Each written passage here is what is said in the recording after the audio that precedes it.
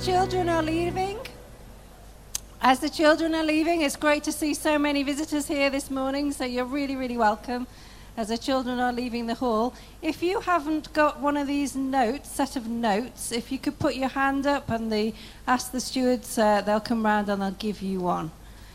We really like you to be able to follow what's being spoken about as we're going along in our messages. So this is to help us. And there's a few blanks as we go along that will come up in the screen just to help you to keep focused on what's being said. This week and next week we have a short mini-series. It's just this week and next week. And it's entitled A Time for Everything. I'll be taking this week and Steve is going to be taking next week. We're going to be looking at some words of scripture here that comes from the Bible from Ecclesiastes. And I'm going to read it for you. There's lots of people that still need some notes. We're almost there. And it'd be good that you'll be able to follow that in your notes as I read it. It says, a time for everything, and a season for every activity under the heavens. A time to be born, and a time to die. A time to plant, and a time to uproot. A time to kill, and a time to heal. As my daughter said, is there ever a time to kill? So do you eat beef? Maybe so. A time to tear down and a time to build. A time to weep and a time to laugh. A time to mourn and a time to dance. A time to scatter stones and a time to gather them. Seems a strange phrase, that, a time to scatter stones and a time to gather them. So I looked up in another translation and thought, what does it say there? And it actually says, a right time to make love and another to abstain. So if you hear your spouse saying, I'm wanting to gather a few stones right now, you know what she means. But if you guys are sitting there thinking to yourselves, I've never heard my wife say that she wanted to gather some stones like that. That hasn't happened in my house. Then I thought maybe I'll just read the next phrase to you, just to remind you. It says, a time to embrace and a time to refrain from embracing. I'm just saying, okay? You can laugh, it was a joke, okay? A time to search and a time to give up. A time to keep and a time to throw away. A time to tear and a time to mend. A time to be silent and a time to speak. A time to love and a time to hate. A time for war and a time for peace. You know, the incredible thing of all those times and right seasons that happen in our lives, they can often be happening all at the same time. In this room, there will be people who are in a stage where it's a time for joy for you. It's a time for celebration and a time for laughter. You've got a happy occasion happening for many family members coming for a dedication. It's something of great joy. But for other people, you might be still in a stage of mourning. You might be in a time of silence and a time of distancing from people around you. Perhaps today there's some people in the room who would love to be in the position to be able to dedicate a child, but that's not your experience right now. Solomon was saying in all his writings that he was here in these phrases, that timing is everything. That God has seasons and timings for all things in our lives, and there's a right time for all things. No season lasts forever, but all seasons have a purpose and a destiny within them. We as a church, we call ourselves C3. You know, we really believe that it is our time and it is our turn. We have a time in destiny and time of our lifespan that we're here on the earth to do something to impact this earth for good. But not only is it as a time span, but we have a turn and our place to play. You know, if you go to the dentist chair, if you go to the dentist, they give you a time to go. And you sit there in reception and you wait, and you wait. And maybe it's past your time that you got given to be there. But it's not until somebody says your name and says, it's your turn, can you actually get up and sit in that dentist chair and have what needs to be done. It can be our time, but when it's our turn, that's the time for action. That's time that we need to move forward. That's the time that we actually have to progress and move into our future. At C3, we've been building and we've been going through a tearing down time and a building up time. We've had weeping, we've had celebrations, and we've had the joy of being able to throw things away. That's been quite satisfying and satisfying. But you know, our season of building has not ended. It hasn't ended in the natural, in the physical. We haven't finished all the things that we want to build here. But also, as a people, we are still under construction. You know, one thing is for certain, that we can expect change. In life, we can expect change. And those phrases show us that there's different seasons and different times, and that we can expect change in our lives. And I really believe that as C3, as a church, we still have change to come about for us as a body of people. Not only in the physical, but also in the emotional and spiritual. There's things that we still need to change in. It's been said that it isn't the smartest or the most intelligent person that will succeed the most, but the most adaptable. I find that really intriguing, that it's actually the most adaptable person that will actually succeed the most. Stephen Hawkins, here based in Cambridge, has said, intelligence is the ability to adapt to change. Intelligence is the ability to adapt to change. These little babies here, they're all first children, 3 families of their first babies. And when they get to the point where their children are 1 year old, I believe each one of them needs a medal.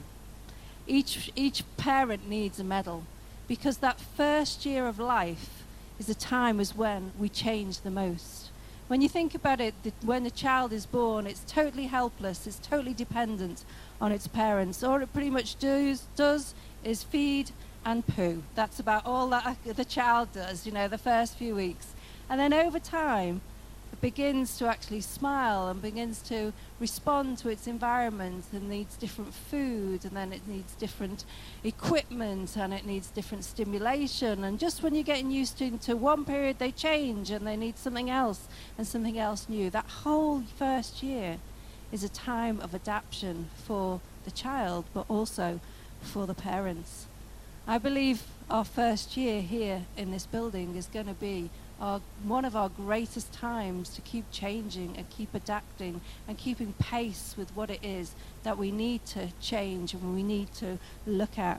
We might feel that we've made lots of progress, but actually we believe that we're just still on that crossing point.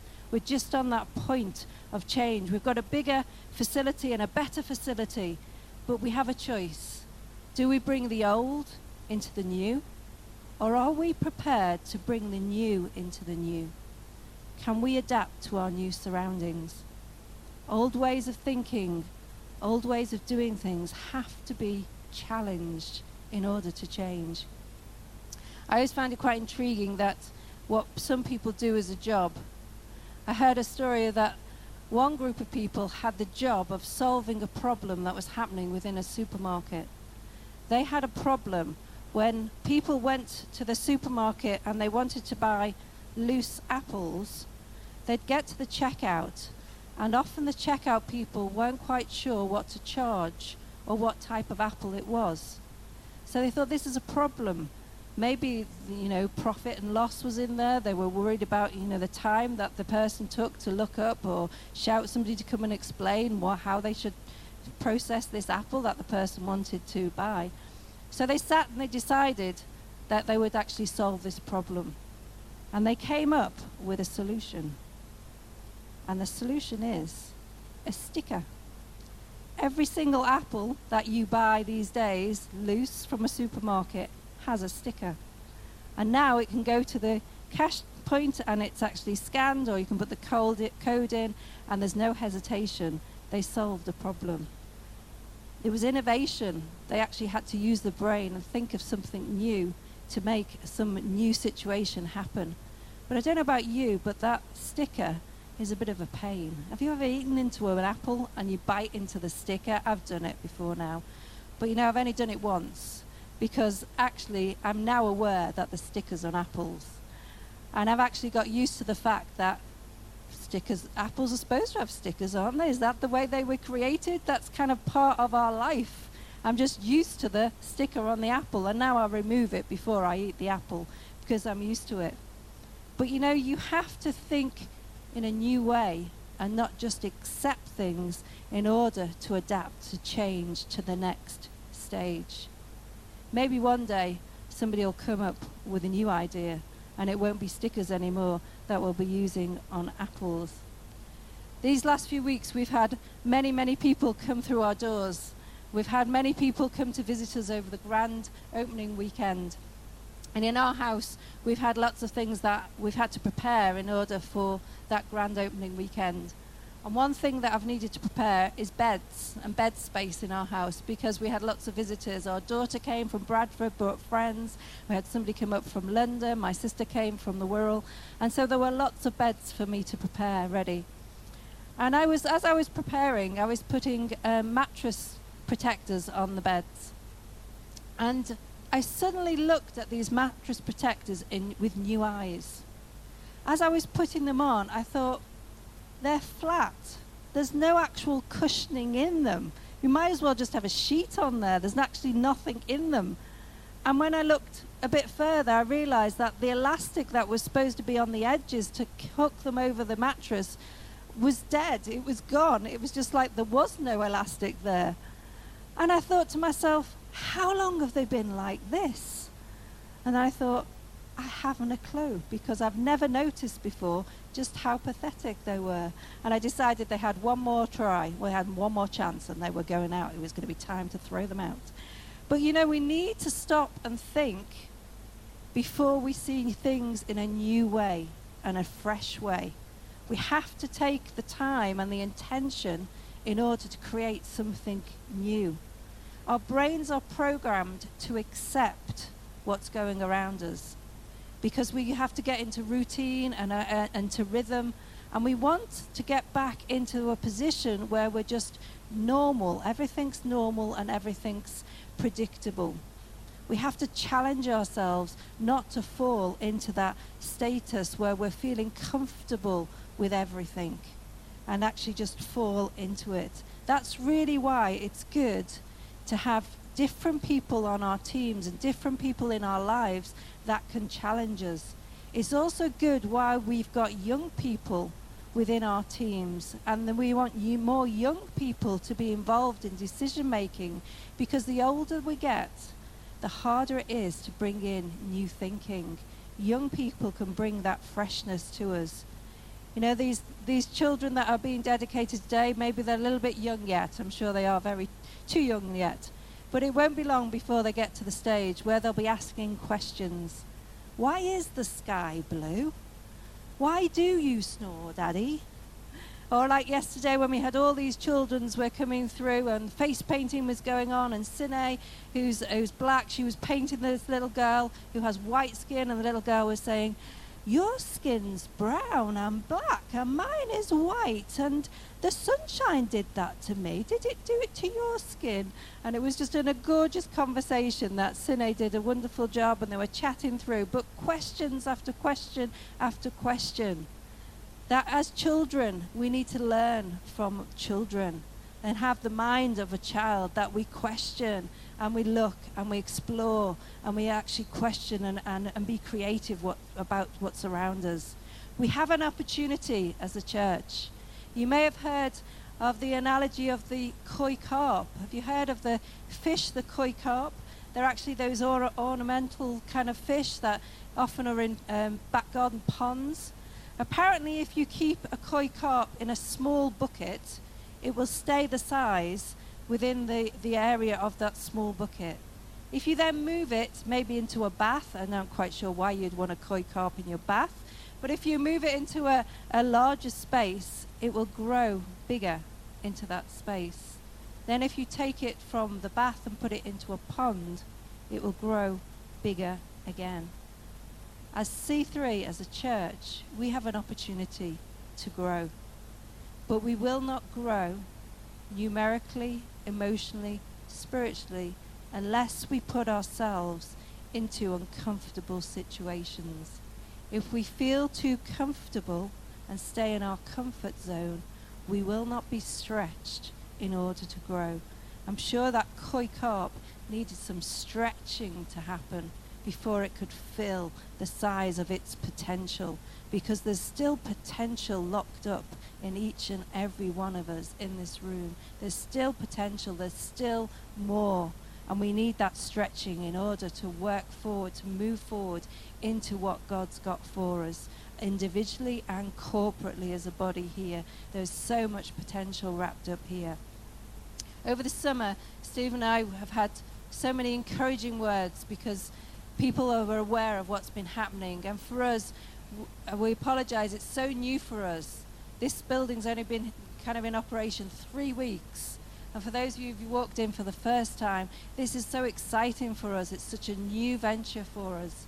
And one guy said to us that actually it's going to put us on the map, really. It's going to be a landmark here for the city and for the people around us and for this country in some ways. And he said to us a phrase that I was really challenged with. There's a story about people the Israelites going into a promised land, into Canaan, and a whole group went in. But when they came back out, they went to spy out the land. Many people said, it's too hard, the people are too big, it's too vast, and it's too difficult a battle to fight. But 2 men called Joshua and Caleb came back with a positive report and said, the land is flowing with milk and honey. The fruit is great. There's great supplies there. The people, yes, they're big, but they're not too big, and we can overcome, and we should move in to the land. There are giants in the land, but we can defeat the giants. And this guy, as we were going along in the car, a guy called Bishop Tony Miller, said to us, many people look and they see the giants. And it's not that they're afraid of the giants, it's that they're afraid to become a giant. They're afraid to become a giant. You know, that's resonated with me to say, you know what? I don't want to be afraid to become a giant. I want to become a giant in God. I want to become a giant so that I can walk into situations with confidence, knowing that God is with me and that God is for me. Knowing us as a people that we can become giants here in this city and in this nation, that we can be the forefront in some things, that we will have initiatives working out from this place, that we will be giants, that the enemy will be scared of us rather than us being scared of him. And I thought it would be good to look at one of these guys, of Joshua and Caleb. We're going to look at particularly at Caleb, because his response after he went into the land is, we should go up and take possession of the land, for we can certainly do it. The first point here, I think what marked Caleb apart from all the other people, is that Caleb knew his God. He knew who God was, and he knew who he served. It says in Numbers 14:24, but because my servant Caleb has a different spirit and follows me wholeheartedly, I will bring him into the land he went to, and his descendants will inherit it.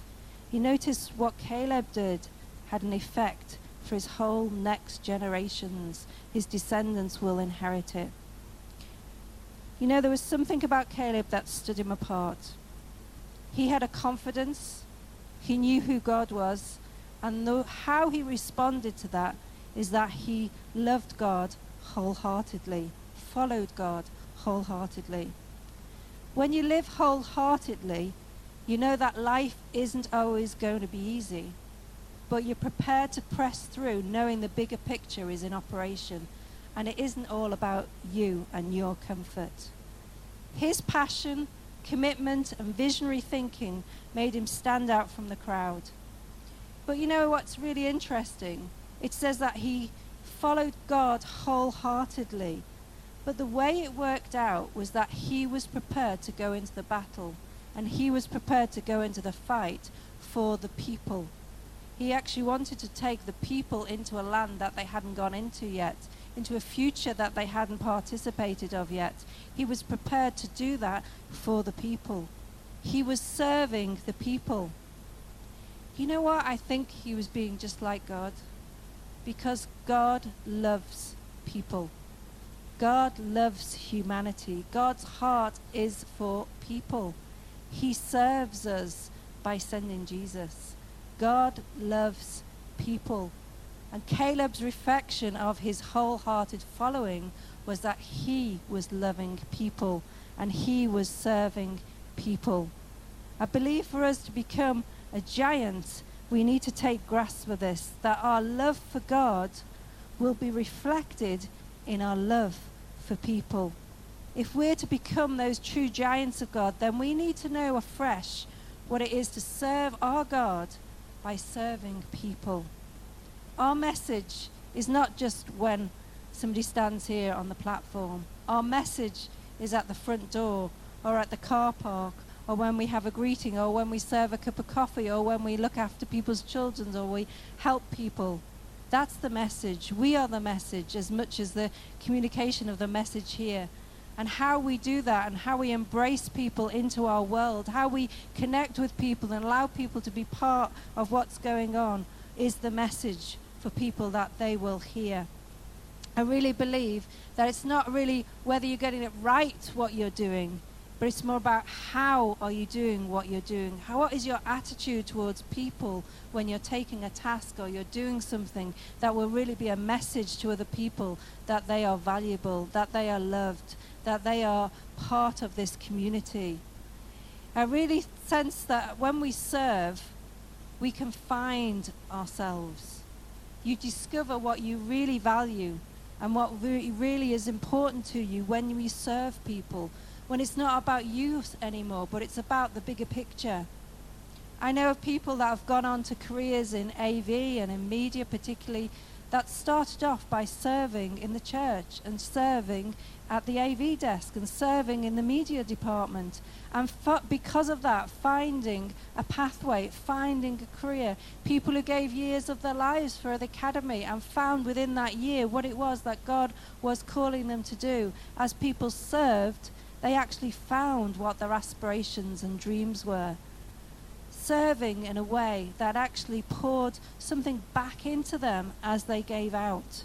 Serving in ways that gave them energy because they were finding out about themselves, but also they were enjoying the journey along the way.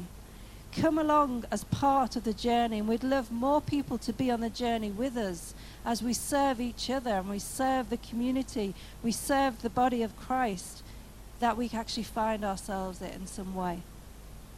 Serving isn't about burning ourselves up and giving so much out that we actually collapse in a heap. But actually when we're served, we're not to serve to actually get to exhaustion point, but we need to keep feeding ourselves as we go along on the journey along the way. I've been recently going to the gym, and I know that sounds like a very simple statement, but you do not know the history that has got me to that statement. I've recently been going to the gym. After being married 30 years, I've now relented and actually decided perhaps it's a good idea. If I'm going to last the long haul, then I need to be fit and I need to be able to be a good, healthy condition. So I've decided it's a good thing for me to go to the gym. I'm convincing myself right now, you can see. Yet it is a good thing, it is a good thing. But I've decided now I can have the occasional piece of cake and it's okay because I'm giving out, aren't I, on the treadmill, so therefore I can give something back in at another point. Apparently that's not really what I'm supposed to be doing. But it works in my mind. If I give a lot out, then I can put something back in because I'm keeping giving out. But I've got to make sure that I get that balance that I keep putting in as I give out. I have it on good authority. I'm not sure where this came from, but I have it on good authority that if you cycle a long way, especially from London to Paris or something like that, then you have to eat as you're going along, and you have to drink as you're going along. You have to feed yourself as you're going along. It's not a matter of all giving out and not putting in, but to last the long haul, to be able to manage the stretch, then we need to be able to give into ourselves as we're giving out as well. Before the grand opening, we had so many things coming up and so many meetings, so many different things coming up. And we knew that this season was going to be a full season. What I did, for me, emotionally, I needed to know at some point there was going to be some downtime. At some point that it wouldn't be all up here at this level and the adrenaline going at this level. I needed to know at some point there would be downtime. And I've always promised myself that I will go on a sewing class one day because I enjoy doing it. And I've never put the time in to do it. I've never done it because I always think there's more important things for me to be doing. Before the grand opening, I decided that I was going to book myself on a sewing class so that I had something to look forward to emotionally when all the time that I was giving out and giving out and giving out. I've yet to be on that sewing class now. I have booked one and I'm going to go on it and I'm going to enjoy it because emotionally there was some way that I knew that was going to be time out for me. Now, not many people, that will be your thing, but as we give out, let's make sure that we pour in so that we can last the long haul. I believe it's time as a church for us to tear down the attitude that it's too much. But actually we need to build up, we can do this. There is a way because of our love for God, and we're doing it for people. When we get into difficult situations, when we get to out of our comfort zone, remind ourselves this is part of the stretch. This is a part of us that we need to actually walk into and embrace. And we mustn't walk around going on, it is hard. This is hard, this is so hard, this is so hard and so difficult, because we might then turn it to say, it's too hard and I'm going to quit.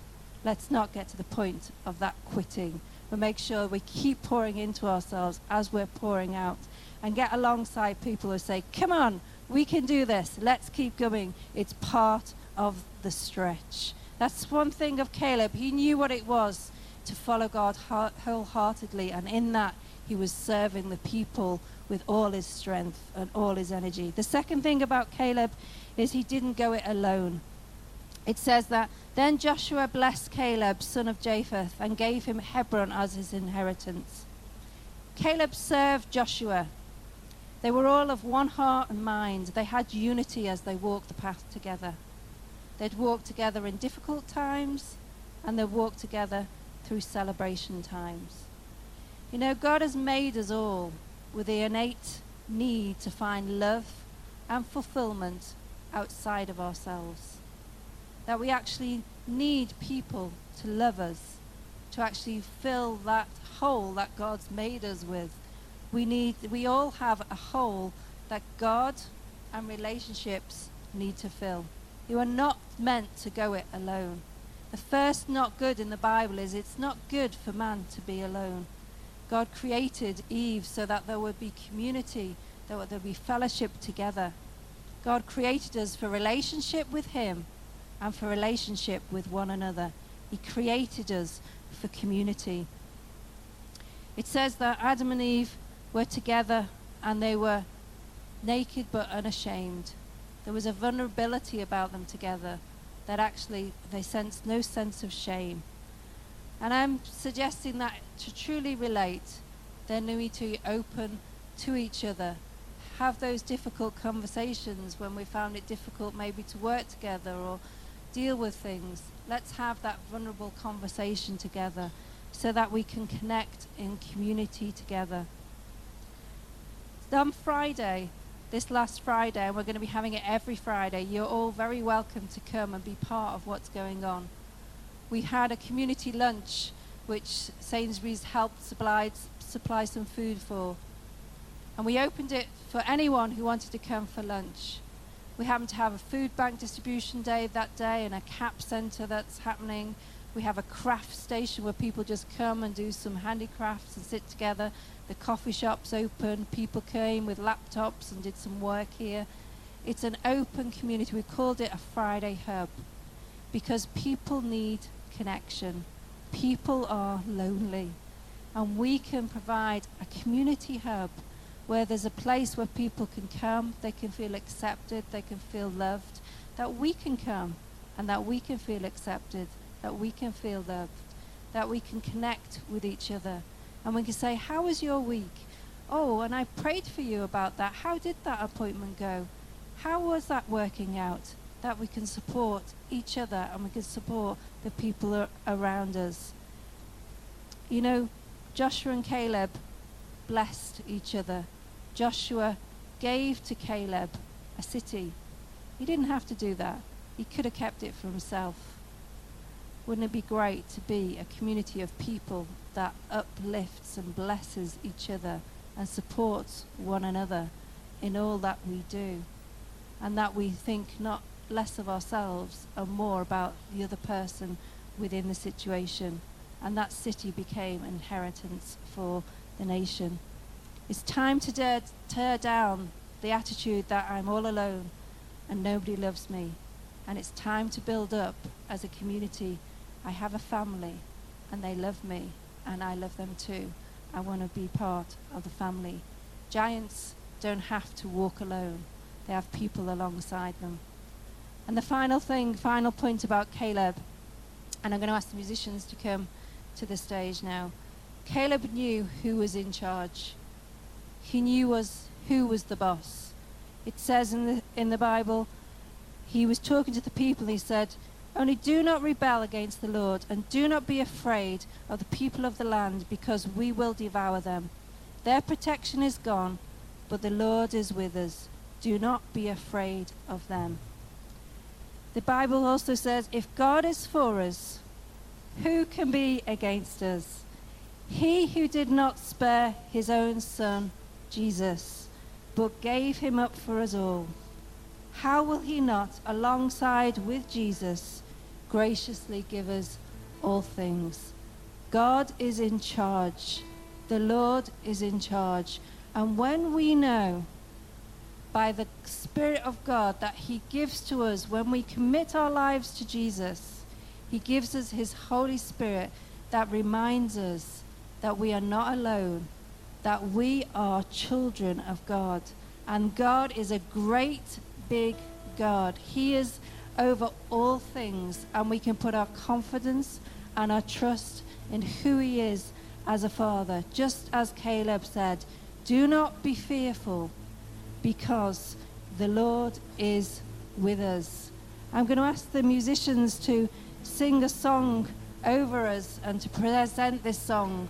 A song that says we do not have to walk in fear anymore, because we are children of God. And when we have that identity and that confidence, we can walk as giants in the land, because we know that God is on our side and God is with us. And anything that we have to come against, we can push through together, because we are not alone. I'm going to ask them to sing, and as you feel connected to this song in some way, if you feel that you can identify with this song and you want it to be part of your experience, then I ask you to stand and join in with that song as they lead us. Thank you.